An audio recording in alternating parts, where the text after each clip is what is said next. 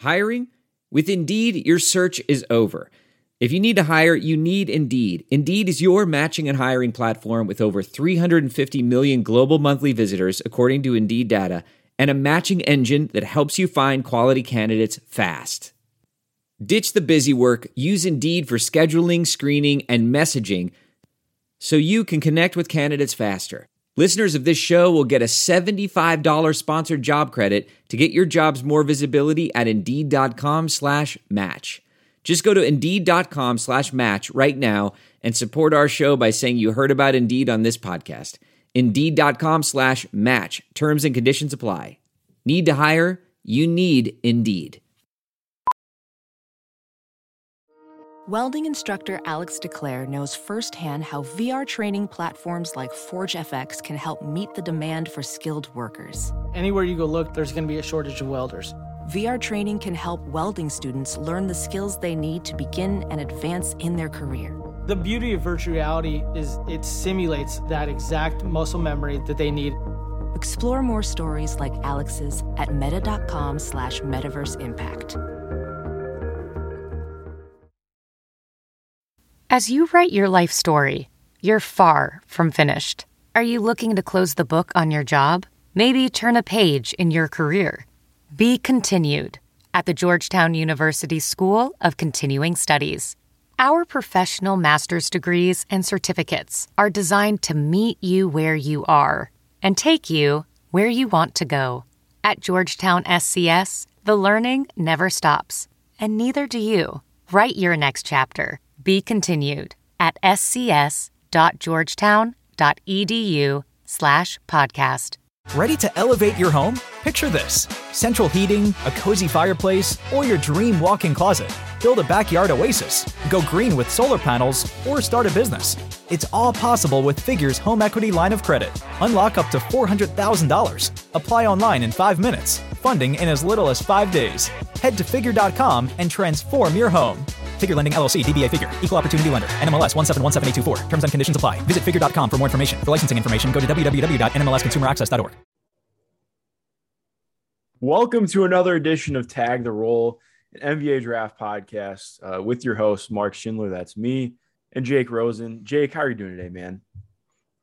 Doing great. In the middle of midterms week, life of a college student, but extremely excited for college basketball to be back. I was listening to Titus and Tate this morning on my walk to class.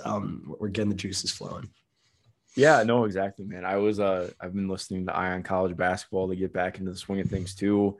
Going over all the KenPom rankings, like doing everything to kind of get back into it and get ready. I don't know if you have the score on your phone. I use that for all my my stat tracking and everything. So I already have all the games set up for the next 3 weeks that I want to watch. I'm probably not going to get to all of them, but I'm going to try. It's going to be I think I accidentally I always tell myself only do 4 per day.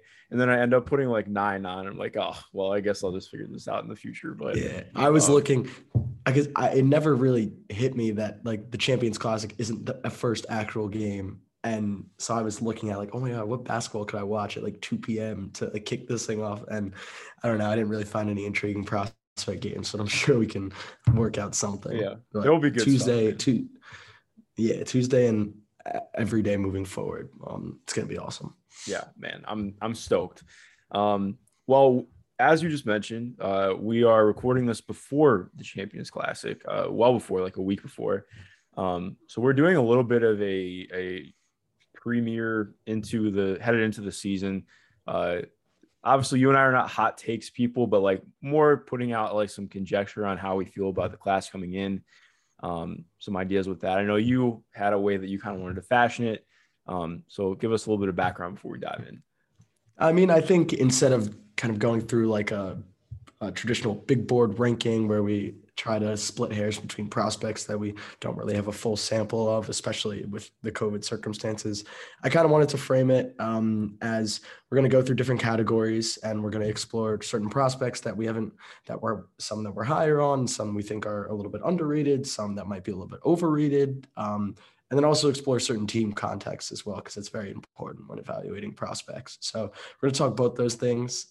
As I said to you before, all things that are certainly certainly won't become hot take or freezing cold takes at the end of the cycle, but we're going to lay it all out there now and go from there.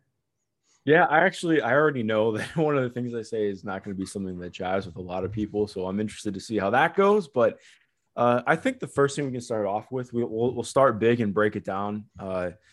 Most confusing teams / context headed into the year. So obviously this doesn't mean, that we're completely out on a guy or on a team, but more just we got questions, man. When I was really parsing through things, going over some of the mainstream boards, trying to get my bearings, going back over some notes from last year too, I really just came away with a lot of questions, and that's part of why I'm so excited for this season. But also, I'm just I'm racking my brain trying to figure out where some things are going to go. Which team or context for a prospect for you is going to be one of the more confusing ones, or ones that you're closely keeping tabs on as the year begins? I think we can start with Montero and overtime elite. I think that's probably like the most glaring context where it's just, this is going to be incredibly difficult. The jerseys are quite literally glaring at you on screen. So yeah. And Montero is playing well. Both the Thompson twins are playing well, but they're playing high school competition. These are high school teams, and they are not the three best high school teams in the country. They don't get to play IMG Academy. They don't get to play Montverde. I don't think they're going to play AZ Compass. Maybe they do. But again, these are high school players, and they played Vertical Academy, which is Mikey Williams' team. And I watched them at the Border League. They are not very good, especially through the lens of evaluating a potential first round talent. So just stacking up his play against the other prospects, especially for a guard, because small guards can especially struggle when they ascend up levels. Like, that's definitely one that I'm going to struggle with. Yeah, no, it's really funny because I even last year I tried to take everything from Ignite with like a grain of salt of saying, okay, this is a lot harder than what it would look like playing against D1 athletes. No idea what to think of overtime. Like, I haven't gotten into any of the overtime tape yet. Like, I've seen clips, but I haven't watched a full game yet. Mainly because I'm like, I don't know what I'm supposed to take away from this. So yeah, I agree. If you hadn't put it down, I would have put it down as well. I just don't really know what this is going to look like at the end of the year. I still don't. I just have a lot of questions about overtime in general, but strictly on court, yeah, it's a lot for me. I think the biggest one for me coming into this year is Memphis. I just have so many questions. Like, obviously insanely talented. Amani Bates is going to be there for 2 years, or theoretically 2 years. Jalen Duren, who I love Jalen Duren. Watching him IMG was fantastic. I mean, Montverde was fantastic playing against IMG. And I just don't really know what to get out of this team, though. Like, obviously, I think you can look at it from the lens of Penny Hardaway played in the NBA, was a great NBA player. There were promising signs last season from him as a coach. Like, he knows what to do to develop guys and get them into the NBA. But also, like, it feels like, this is going to be asking a lot out of Amani Bates in terms of running the offense that I don't know if I've seen is there. And I don't mean that in a harsh way. That's just asking a lot out of somebody to come in this early and do that. And also, like, what guard is there on this roster that, first of all, what guard is there other than Lester Quinones? And second of all, like, I don't know. I just don't know how you're getting the most out of that front court, because the majority of their best players are in the front court playing 3 through 5. That's great. But I'm just like, how are you putting them in the best positions to be used offensively and to best shine? And I'm just, I don't know, man. I'm very intrigued to see how it looks this year. But I feel like it's going to be pretty clunky. Yeah, no, for sure. I mean, personally, in my opinion, if you watched Earl Timberlake's senior year at DeMatha, you would think that Point Timberlake is the answer, especially considering what they have right now. But it looks like they're going to give Amoni those responsibilities. And like you said, Amoni reclassed up. I'm not sure what his birthday is. I definitely should know that. But again, like, this is someone who was playing in Peach Jam 3 months ago. Obviously had his struggles last year in the high school circuit, had some similar struggles in the AAU circuit. Every pass he makes is like it gets clipped. Like, every pick and roll passes, just like a regular kick out, gets clipped.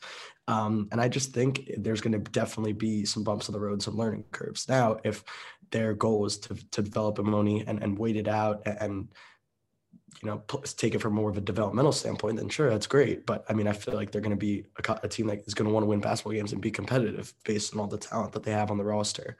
So I think that is definitely the team I'm most interested in seeing. And it's a good point about the front court as well. It's all like they have guys like Josh Minot is a guy that's worth tracking as well.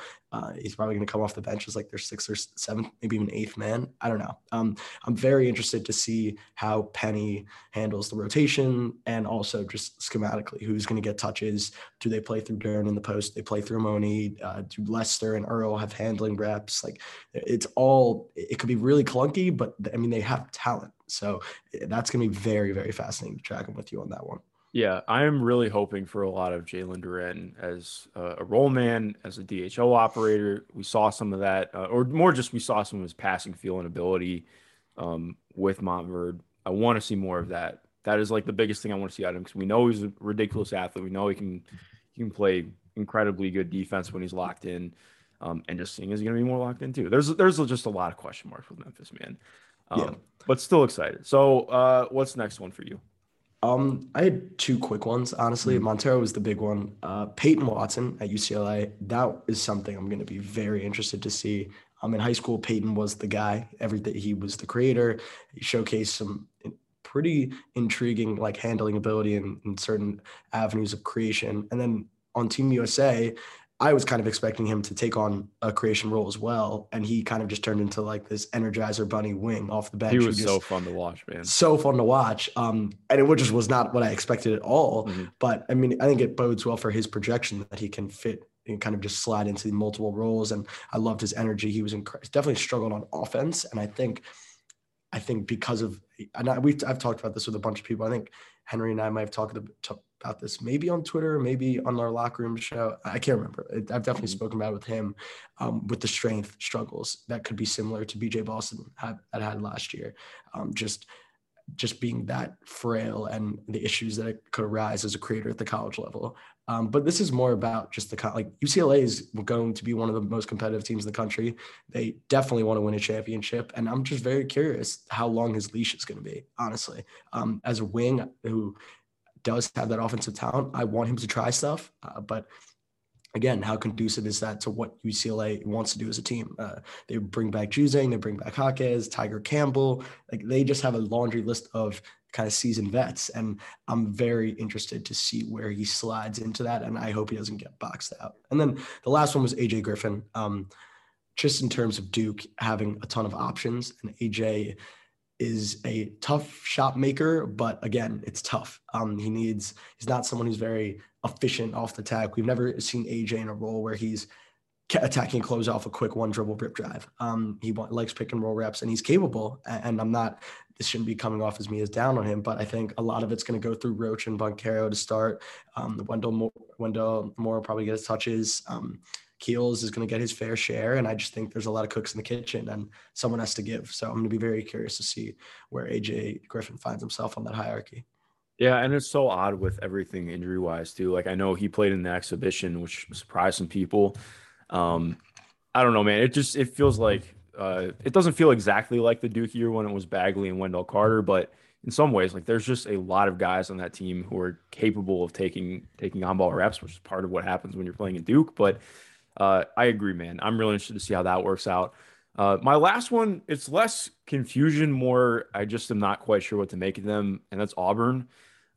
This team was really rough last year when Sharif Cooper was out of the lineup, like really, really rough. Alan Flanagan, who is somebody I was higher on than I think consensus, is going to miss most of the season, unfortunately. Jabari Smith obviously is coming in. That's great. There are still guys there in the front court who are good. Like they have a lot of talent on the team, but again, it's another team where I'm just like, I don't really know how this all fits together. And more importantly, I'm not sure how they kind of recoup from some of the losses last year, because losing JT Thorne, Sharif, and again, losing Allen is like, I mean, that team was barely a tournament team having both those guys. I think they finished 13 and 14 on the year, right around there. and it's not even about where you finish, but it's more just like, okay, is there enough talent around there to optimize somebody in the front court like that? Where are you at with Auburn coming in? I am pretty in, honestly. I love the backcourt with the two transfers. Wendell Green is very good. I know he has some fans on Twitter. He single-handedly killed Dematha at hoop ball when he was with Lalu. He's small but extremely skilled, and then to go alongside KD Johnson, who was at Georgia last year, and just the unique avenues of creation. Wendell is small and quick. KD is a bigger body, big guard, who wins with some strength and just nifty kind of movement skills, I guess you could call them. So I don't necessarily know how it's going to work together, but I know I'm a big fan of both of those guys. And I think Jabari's really, really good. I think I'm less of a Flanagan guy from an NBA standpoint, but he's going to be a useful college player for them, especially when he's going to be more off ball considering the two guards that they brought in. So yeah, I'm very excited for them. I think they're going to be pretty damn good, honestly. And also, I want to do a side note. When you said one of your takes was going to have people rub the wrong way, I didn't know which one it was, and I checked the outline. And if you're upset by this, you'll be fighting Mark and I together. You're going to be fighting us together, and I can't wait to get to it. Oh man, yeah. Well, I think that can move us into our next thing. Best context for a particular prospect. I know you had two. I have one. Kick us off. So I said this on the podcast with Sean Darenthal. There is no better fit for any potential first-round prospect than Caleb Houston in Michigan. We saw what Franz Wagner looked like last year, and Franz is definitely ahead of Caleb as a handler and a passer, but Caleb is a much better scorer and a much more willing shooter. So I can't wait to see how he fares in that modern NBA-based offense with the constant flow, the second side actions. He's going to be able to make decisions. I'm very interested to see where he is as a passer and what his rim frequency looks like, especially because I think he'll be aided by some pick and roll. I don't really see him as a standstill creator, but I don't know if it's going to matter just because the shooting might be that lethal. So I'm fascinated to see how Juwan uses him. Very capable movement shooter. We saw some flashes of better handling in FIBA, but they also came with a lot of growing pains. So I'm very excited to see how he handles that usage and kind of what it looks like. But Caleb Houston on the wings with Michigan, I think it's a seamless fit. Yeah, my favorite part about Houston during FIBA was just the shots he was taking, man, taking a bunch of stuff off the dribble, doing stuff off movement. That's the kind of stuff that needs to hit for him to become the highest level of prospect he can be. Because I agree, I don't really know if I see him as a standstill creator, but he's a capable passer. It's just going to be how much does the handle come along. I love the idea of him just, use Hunter Dickinson's gravity, play off that, figure things out from there. There's a lot to figure out. But that team's talented, and Juwan Howard's fantastic at putting things together. My guy is going south, and this is not somebody who I think will be in the 2022 draft class, but more somebody who I'm keeping tabs on moving forward, and that's Malachi Branham with Ohio State. He's more of a combo guard, kind of like a small wing, but I just really dig him and his scoring profile. He's good. And I already know some people are shaking their heads because he's more of a combo guard than anything else, but I really like him coming into this Ohio State team because Ohio State, obviously moving on from Dwayne Washington, who was another combo guard, it was fantastic for them. This is an old team, just looking up and down the roster, a lot of seniors and juniors. I believe it was only Malachi and Kyler Etzler, I think, were the only freshmen coming in this year. They don't really have a very established backcourt. I think there's a chance for Malachi to come in and contribute early, but most importantly, just ease into more ball handling reps. And I think I've liked what Chris Holtmann has done. I like the idea of him getting to play alongside EJ Liddell. I just love pairing guards who are learning how to, craft in the half court a little bit more with smart forwards and bigs who can handle DHO reps. So I'm excited for him moving forward. Again, he's definitely not going to be a one and done guy. At least I'd be surprised, but somebody that I think should get a little bit more shine moving forward. Yeah, no, for sure. They're definitely one of the more, I would think they are one of the more experienced teams. EJ's back, so it'll definitely be, the Big Ten's gonna be fun to watch. I promise. Well, it depends on which game, man. Yeah. And I had one more. This is one of the more interesting, we'll call it role acceptance, fork in the road scenarios for any of the big time prospects. I'm talking about Jaden Hardy at G League Ignite. Scooter Henderson hasn't played for G League Ignite yet, but I would assume when he is healthy, he will be their starting point guard. He's by far their best long-term prospect and might be their best player right now, depending upon how easily everything translates from like a physicality standpoint. But yeah, Scoot is very good as a true point guard. You're going to entrust him as your primary creator. He creates easy paint touches. He is a capable passer and a damn good scorer as a point guard. So and his biggest weakness right now is probably catch and shoot shooting. So he's going on the ball. And Jaden Hardy, who had previously been thought of as a potential primary creator of your offense, as someone you're going to want to play on the ball and give him a heavy diet of pick and roll reps, in my opinion, is in a good situation now to go off the ball and leverage his potential, his probably best skill, which is shot making and shooting. And hopefully G League Ignite is going to run him off some off-ball actions while Scoot is on the ball. So I think if Jaden Hardy wants to be, he can be in a good spot as a combo guard and someone who intertwines between some creation reps, but is mainly running off pin downs, just is staying active off the ball. But of course, it's going to rely on his engagement, his willingness, and his acceptance in the role. But I do think for his Jaden Hardy's ultimate NBA role, I think this is a pretty optimal situation for him. Yeah, no, I agree. And I mean, we've seen in some of the first games already that there's going to be some growing pains there. But I'm excited, man. I think you and I are definitely two people who are probably higher on Hardy than a lot of less mainstream draft people. But I'm interested to tag his progress and see how things go this year. That can shift over to us from context we really like to prospects that we are confused about coming into this year. And I guess we can just, we'll talk about why we're a little bit more confused on them. I'll start. I haven't kept up as much with the international prospects coming in the year. Like, obviously, I've kept up with the big name ones. Nikola Jovic is just so vexing to me, man, because I always want to bet on guys who just have incredibly high feel and see the game, see the court like he does. There are not many guys with his size who can handle like he does, who can pass like he does, and can shoot like he does. But there are also not many guys his size that can play in the NBA who are as bad at defense as he is with the same kind of athletic profile. I just have no idea what to make of him, honestly. Like, there are skills there that are very tantalizing and are clearly, NBA skills if they're developed a little bit more. But then it's just like, I don't know what to make out of everything else from him. And I know we've talked about him a little bit before because he was somebody, he really pops during FIBA. So I just don't. Yeah, I'm still in on him as a guy moving forward, but I just have I need to see a lot more moving forward too. Yeah, I was very impressed with the FIBA stuff. I haven't caught a ton of his stuff, with Mega this year yet, but from the stuff I have seen, it's been a little bit inconsistent and less impressive than I would have hoped.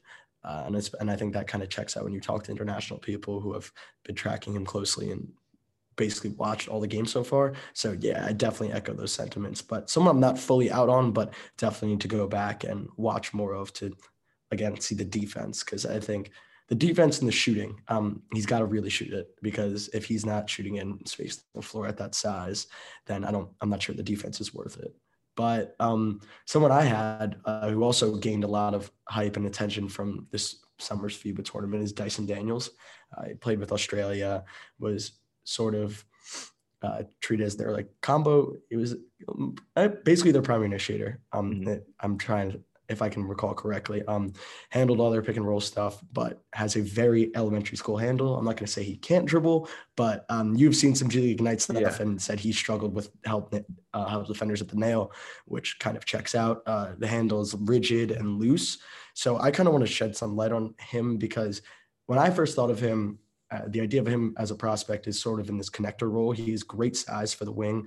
And if he does shoot it, which I honestly have no concept, I have no clue. The shot mechanics will differ from time to time and from rep to rep, which is obviously not ideal. He has some that are ridiculously clean. One of them off the bounce, if I can remember, correctly, but then has other catch and shoot reps where he takes 2 seconds to dip and has hitches in his energy transformation. So kind of all over the place as a shooter, and I'm happy that we're going to get a full sample of him with the NBA line. That's definitely ideal. But I mean, I'm still into Dyson. I think the passing is somewhat intriguing. Like, he can make positive decisions. I think he can be a cog in your offense. I'm also very into the defense, both on and off the ball. I think he's a smart player there. But I do want to kind of just adjust expectations. I think he is more of your like potential star role player prospects. If he hits eye and outcome, the creation equity, I'm not sure it's there. The handle would need to take substantial leaps for him to, he's strong and he's comfortable leveraging that strength against point of attack defenders, but the handle would need to take multiple leaps for him to carry much creation equity in the NBA. So I'm kind of all over the place with him, but I just kind of wanted to dissect where I was at. You're just like his handle, all over the place. No, dude, I agree. I like Dyson a lot. I didn't see as much of Australia with FIBA, but I liked what I saw from him. And I agree. Like, I don't know how much equity there is for him on ball. Like, the handle is just, it's not there right now. Like, there was specifically, like you mentioned, like there was a lot of nail help that came just early in the first G League game, and he really struggled with it. Even just bringing the ball up court, he had the ball poked loose pretty easily. Like, it's stuff that's elementary and you hope will be fixed up throughout the year. So I don't want to be too harsh after a small sample size, but yeah, I agree. He's really gonna have to shoot it and figure out the handle a little bit more from there. But I still believe in him a lot. Like, his screen navigation at his size is really good too.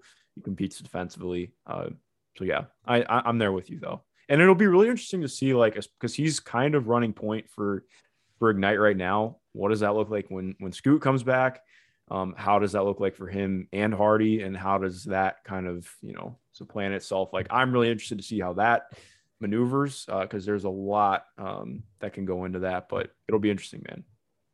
Yeah, no, for sure. You want to move on to the next category? Yes, that's players we're going all in on this year. And I think you and I are, we're pretty much in lockstep with this one. Where do you want to start here?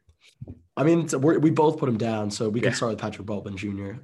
Big wing, playing at UW Milwaukee, blue chip recruit, staying home to play for his dad.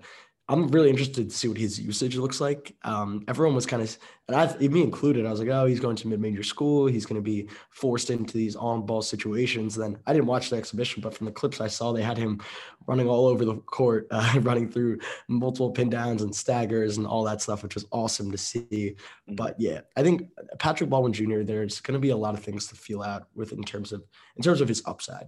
Like, how good can he really be? But like, I'm pretty confident that Patrick Baldwin Jr. is going to play in the league and have be a plus NBA player for a solid amount of time. And like, that's absolutely worth something as a prospect. He's 6'9", maybe even 6'10", probably the best shooter in the class. And I think I talked about this with Sean on the Stepien pod, but really impressed with the big man defensive stuff in FIBA. He was playing really good pick and roll coverage, had good weak side help rotations, just was really foundational, which is good to see. And I think he's played in multiple contexts where he isn't the star. In AAU, he obviously didn't have he played 17U, but when he was playing up a year, played alongside Reese Beekman, Jamin Brinkfield, and Jalen Johnson. So kind of got a little pushed off to the side on that team. He's probably the one guy I wish we had an EYBL sample for his rising senior year, because it would have been his team. And that would have been probably the most valuable sample size we had from him as the star creator, considering his high school plays against local teams in their area. And you can imagine how that goes. But yeah, I'm all the way in on Patrick Baldwin Jr. Big players who can shoot the lights out and play defense are extremely valuable. And I can't wait to see where his decision-making and handling and creation stuff goes.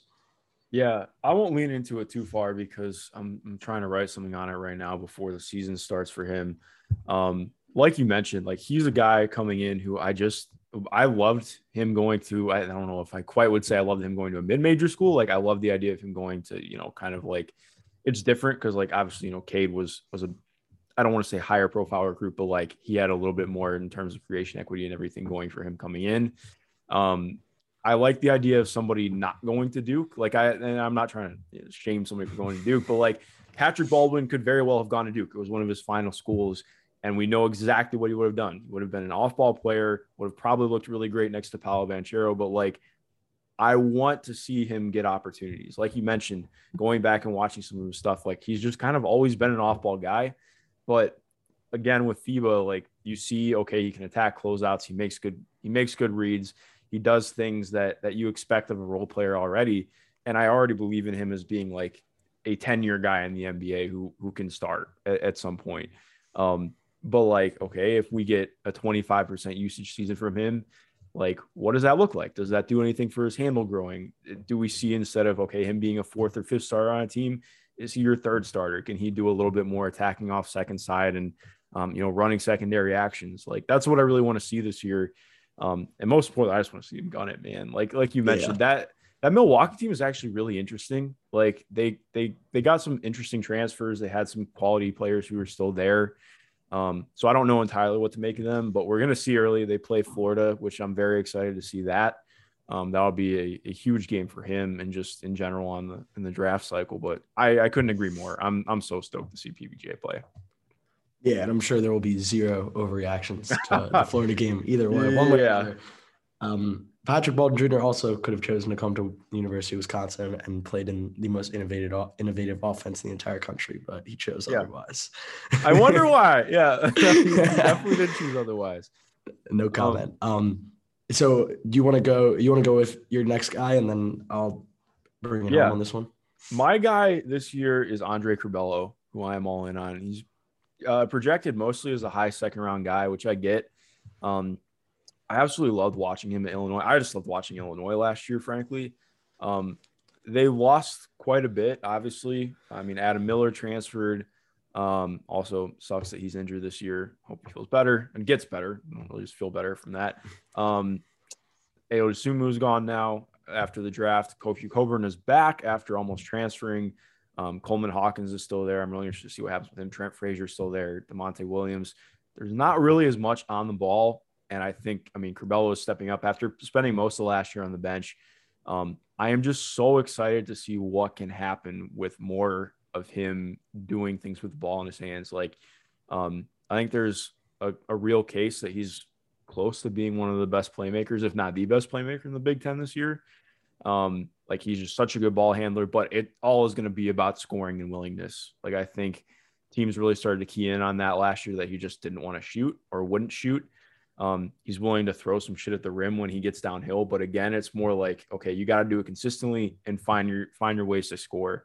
So I'm really interested to see that from him this year, because as much as I don't really believe a ton in Kofi as an NBA guy, but like in terms of what he can do at the college level, like I don't think you could ask for a better role man in NCAA basketball right now. So I'm all in on Curbelo and figuring out what his path is, because I still believe in him as an NBA guy for sure, with probably a little bit more upside and just figuring out what that means for him. But regardless, he's an incredibly fun watch. So I'm interested to see what that looks like this year. Yeah, I'm definitely with you that he's an NBA guy at some point. I hope it's this year. I'm not sure, but undoubtedly one of the most fun players to watch in the entire country. It's an experience. You never know what's going to happen. Yeah. He'll find passing windows that you never knew existed and slither his way into tight quarters that you also never knew existed. He's an incredible watch. Again, I think it does come down to the shot and just the will, like you said, willingness and ability to score. Because the playmaking's there, the paint touches are there, the handling craft is there. He's an absolute hound at the point of attack on defense and is instinctual off the ball as well. It's just going to come down to how much defenses respect him, as you got at. My other guy who I'm pushing all my chips to center table for is Jaden Ivey of Purdue. We talked about combo guards a little bit earlier, and I think he's kind of as prototypical as you can get. Like 6'3", 6'4", played a little bit on and off the ball last year with Purdue, is definitely going to see a bigger role and more creation. Part of me wants to see him just be their lead guy and, work out all the kinks and figure it all out on the fly. But then I think this is the side I'm leaning more towards, is get him going off the ball a little bit too. Let's see what the shooting really looks like. According to, if you look at his EYBL stuff and his high school stuff, last year was an outlier bad shooting output from him. So I do want to see him off the ball a little bit. He was really, really good as a cutter with FIBA and with Team USA and FIBA. So I do want to see those off-ball skills leveraged still, as much as I want to see the playmaking and the decision-making improve. And I do think it will over time with reps. But the appeal with him is the on-ball creation, and then the ability, if he is shooting, to also play off of it on offense and be a cutter, space the floor, maybe shoot with some versatility. And then his first step is just absolutely wicked. Getting into the paint. Yeah. There's some finishing stuff that I'd like to see him work out, getting all the way to the rim, not settling once you get a step and trying for these wonky extension finishes. But yeah, he's going to get there. Like, he's going to get in the paint, maybe develop a little bit of a floater and get comfortable there. But I'm very, very into what he could provide from an offensive versatility standpoint. This is all given that he shoots. If he shoots like he did as a freshman again, then I think the pitch gets a lot more difficult considering where he is as a playmaker. But I'm confident that he's going to shoot it better this year. And if he does, just that kind of opens up all the doors for him. Yeah, man, I'm right there with you. He was, to me, would you say that he was the best player for Team USA during FIBA? That's probably not a hot take, is it? Probably, or at least best perimeter player. Yeah, definitely best perimeter player between him or Chet, depending upon the game. But definitely, He was definitely their best guard. Yeah, he flashed like crazy. I loved, especially like you mentioned too, seeing what he could do off the catch was he can catch somebody, of course, with the ball in his hands in his first step, but like, if somebody's closing out to him, it's kind of over. So I agree. I'm really interested to see what that looks like for him this year. All right. Well, I guess we can move now to. There was I just wanted one last point on Ivey. And this is something I talked about in the piece on paint touches, is that, the difference in difficulty of your playmaking reads and the thresholds that are different. Keep repeating that word. The difference in thresholds between guys who get easy paint touches and draw defensive attention versus guys who don't and are forced to manipulate the defense at every single point when they're trying to play make for their teammates. And there's just running back in some of his Purdue film. They are not advanced decisions by any means. I'm not claiming that he's moving defenders. I'm not claiming that he is even throwing live dribble drop-offs. These are simple kickouts or laydowns. But just because of his ability to consistently get into the paint, beat his initial man off the dribble, these are windows that are consistently open for him. And these are opportunities that are always presented to him. So while I would like to see a leap in his processing and his advanced reads and all that, there is still some playmaking equity for him, because as long as he can be decisive, as long as he's going to be decisive, getting into the second level of the defense and making them rotate and garnering this attention, there's going to be equity for him there. And I do think we'll see him realize some of that this year. Yeah, no, I'm right there with you. All right, well, let's move into our next section. Guys who are underrated in the mainstream that we want to highlight really quick. I have two that I'll just go kind of quickly off the back, and then we can talk a little bit more about your guy. I have Matthew Cleveland, number one, just because part of me is I haven't seen a ton of Matthew Cleveland. I've liked a lot of what I've seen, and it's Leonard Hamilton in Florida State. I don't want to just say it's strictly buying into that, but I do think that there's a real chance that he could just pop this year. I'm interested to see what that looks like. And Max Christie at Michigan State. This Michigan State team is so weird, though, man. I have no idea what to make of them. I know I've said that about a couple teams, but Michigan State is is this finally Marcus Bingham's year? I don't know about that. I've been waiting. I'm not sure. We still get to watch Foster Loyer. It's just a very weird team, and I think he's going to be asked to do a lot, because it's kind of like him, and I can't remember who the other freshman is coming in right now, but obviously losing Aaron Henry was huge for them. Josh Langford's not there anymore. There are a lot of reps up for debate here. And Max Christie is somebody who's really interesting to me, just profiling more as a shooter who can do a lot defensively. I'm interested to see what kind of creation looks like for him, but I don't know if you have thoughts on either of those two, but I'm very interested. Well, obviously, wings that have some ball skills going to Florida State. Wings who do shit, man. Exactly. Yeah, you'd be a fool. You'd be a fool at this point to not take them seriously at the very minimum. And I like Christie. Christie was someone I haven't really watched any of his recent stuff. He played on the UAA. I didn't get a ton of his high school, like played for his local public high school. But when I first saw him at U16 and he was a rising sophomore, maybe, I liked him back then. Definitely, like, as you said, taller shooter. Back then he was extremely, extremely skinny. Still a little on like the thin side now, but definitely seems to have put on some muscle, especially in his upper body. And following Michigan State people, he's definitely been working in the weight room for sure. So I'm very, very interested to him. I mean, he's 6'6" on the wing. Seems like he has a good stroke, and we'll kind of see from there. I don't have a ton of thoughts on him because I haven't seen him in 2 years, maybe like 2.5 years, but I do remember liking him a couple of years back. Yeah, definitely. So who is your guy? My guy is Kendall Brown, the wing from Baylor, who played at Sunrise Christian last year. There are 3 Baylor prospects on the ESPN Top 100, and he is not one of them.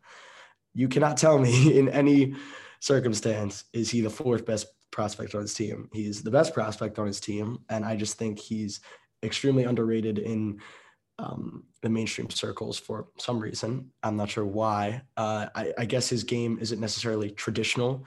He's not someone who I kind of view him as a 4 more than a wing. So, but I'm on offense. He's going to be that offense is where he's going to need to come along to keep it short and simple and straight to the point. The handle is a little meh, or not so great. The shooting is inconsistent. I don't know how much I trust it yet. He's not very willing, but when he does shoot, it doesn't look bad at all. But he's very good as a cutter, and he's a freaky athlete. So he's someone, when I picture your ultimate short roll 4, someone who you can trust to make decisions and who's also going to carry vertical lob gravity because of how springy he is. He's instinctual as a cutter off the ball. He's going to need to hit, catch, and shoot threes, because if he doesn't shoot at all, then he probably runs into just being a negative on offense. But the defense is where he's going to make his money. Incredibly fluid laterally, super instinctual, and just jumps passing lanes like it's nothing, very consistently. And it's just in transition as well. He's comfortable running in transition, both with the ball and without. And like I said, just freak athlete who's incredibly smart. And if he continues to add just the slightest bit of ball skills and can maybe iron out the jumper, I just want to see him shoot it, to be honest.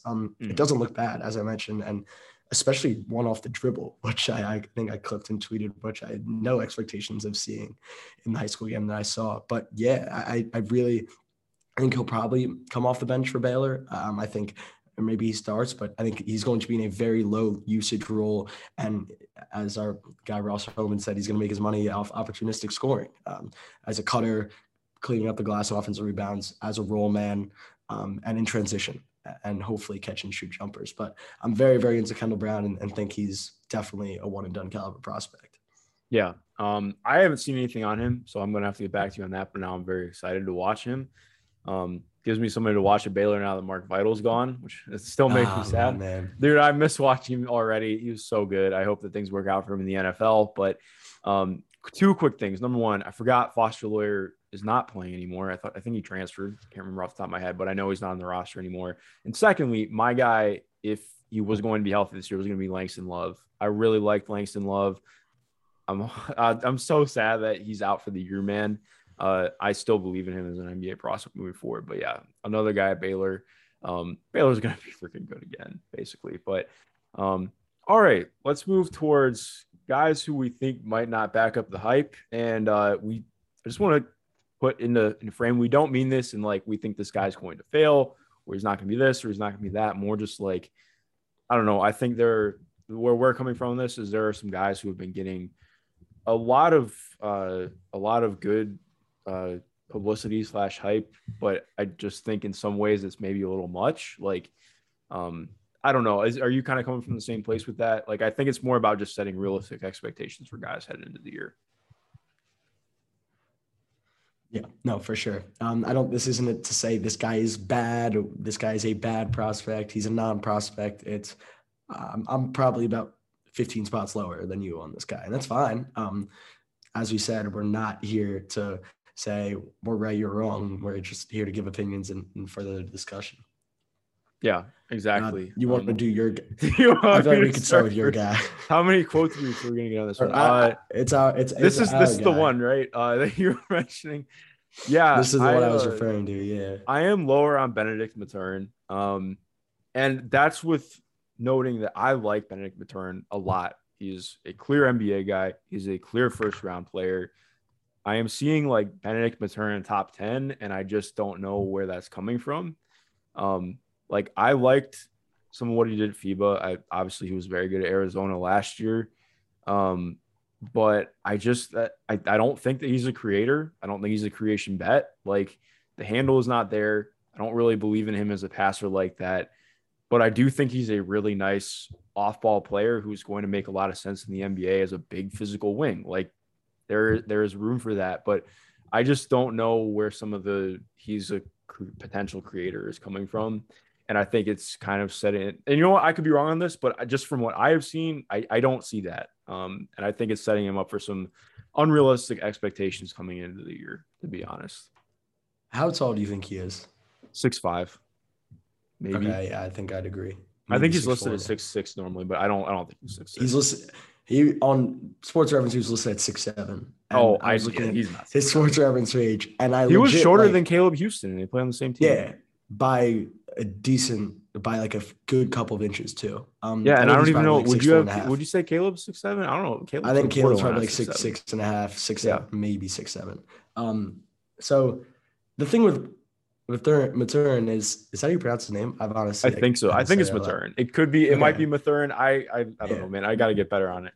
The thing with him is that he's guard sized. He's not wing sized, and that's kind of, as you keep bumping down the peg of wing to guard, that's the more creation responsibilities you're going to have to take on. And I'm with you. I don't really see it. The FIBA stuff was extremely evident that he struggled, not as a primary, as a secondary.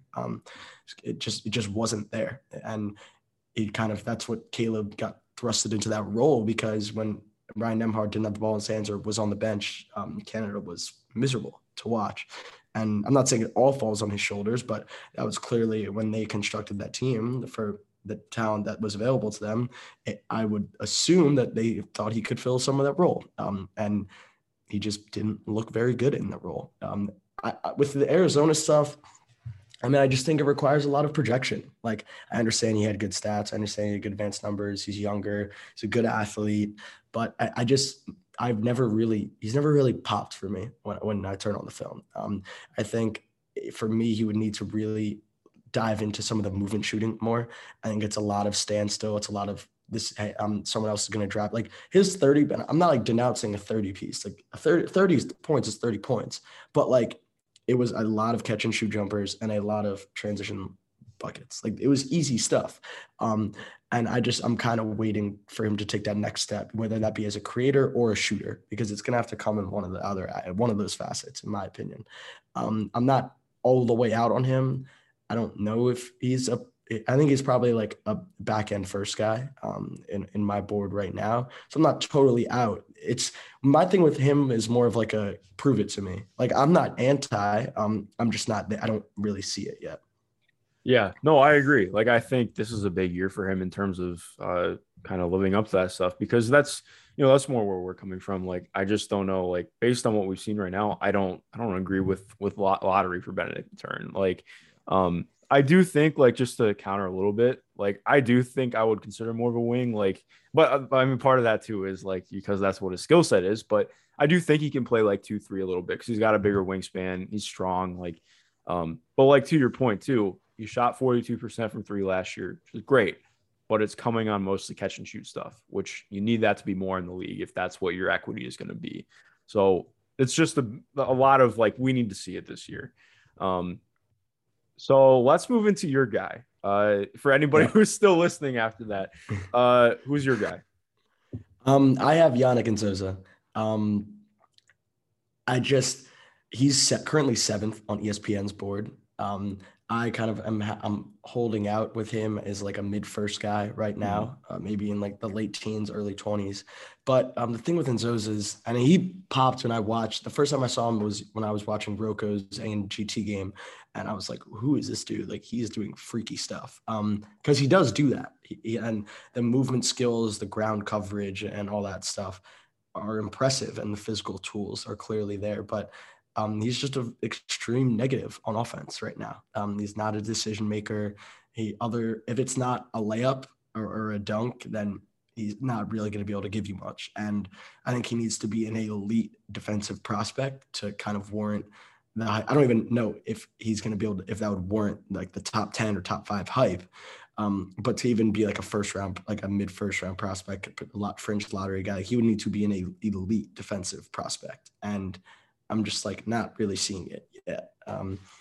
Some people, I saw a video talking about, there was a bunch of clips about like his struggles in the pick and roll, but just not necessarily kind of just getting stuck in the in-between zone and drop coverage where you're not really taking away the big, but you're not really challenging the guard either. And just like that just requires an innate feel that I'm not trying to say you have it or you don't, but like he's going to need to progress in that area, especially as a pick and roll defender.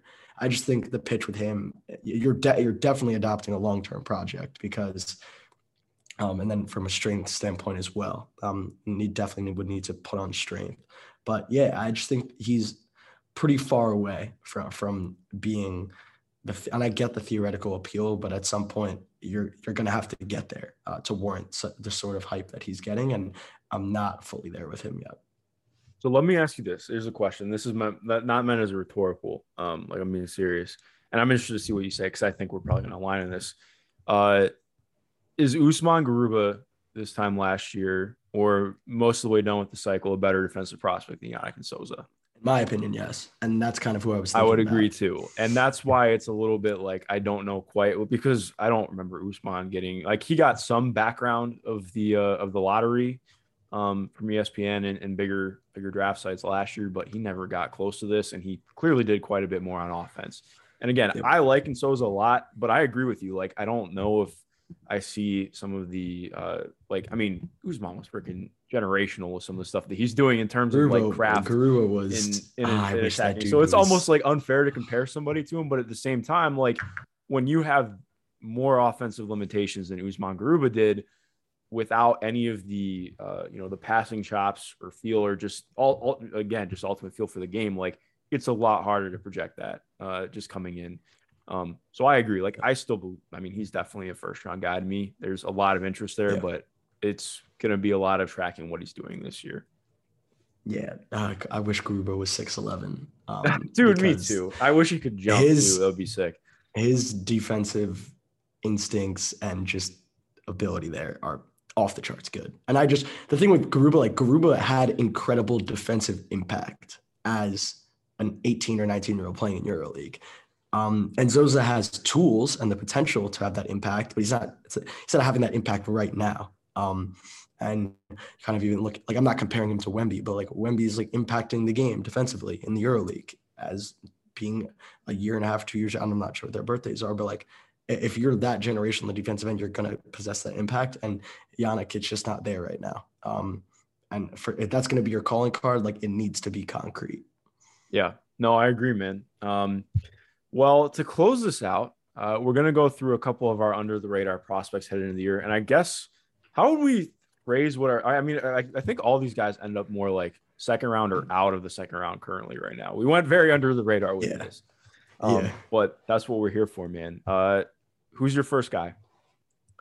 I promise I don't have any DMV bias. We've been bringing up DeMatha a lot on this podcast, but Justin Moore.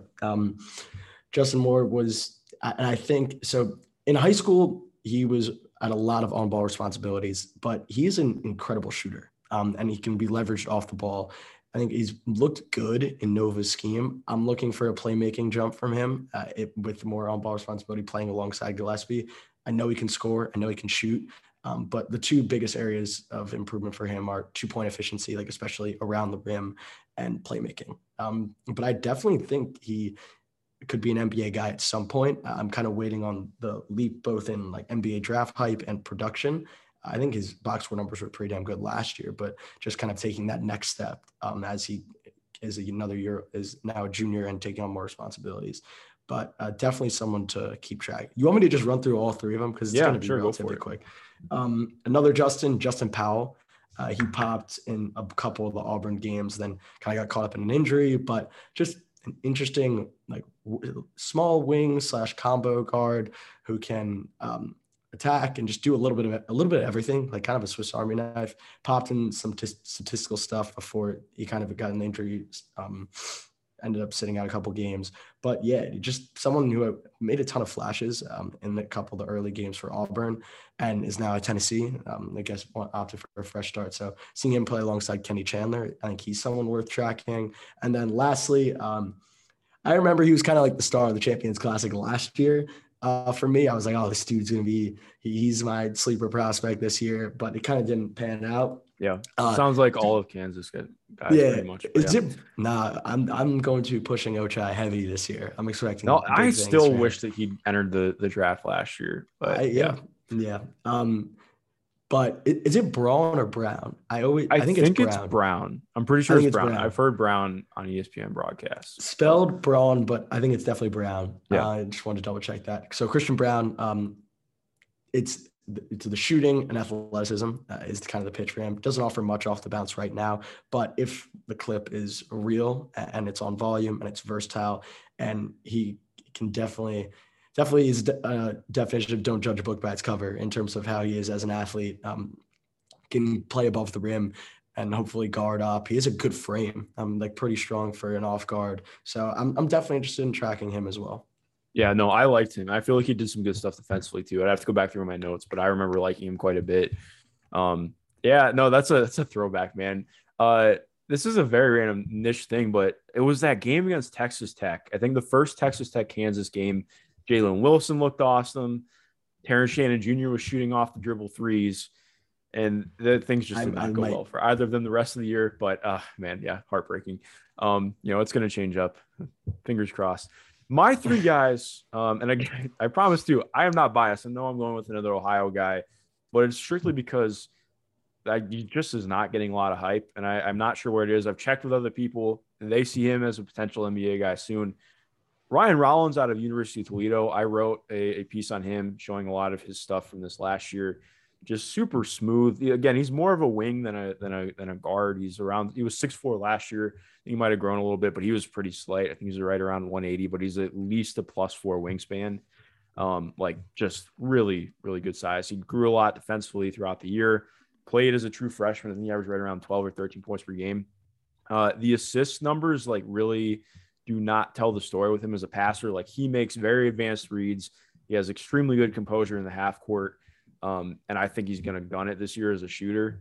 A lot of it's going to be strength, but Marion Jackson is in Arizona State now. So it's going to be a lot of Ryan Rollins on ball reps, which I am a huge fan of. So keep him on your radar for sure.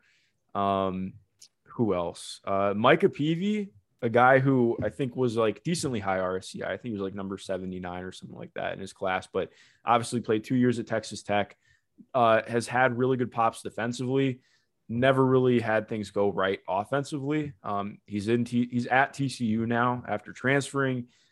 I am not sure what to make of him. I still believe he does enough defensively to make me believe in him as having an NBA skill there, but it's just going to be what happens offensively this year. Is there anything with the jump shot?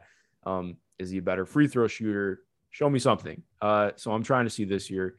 And then my last guy is probably the guy that I just want.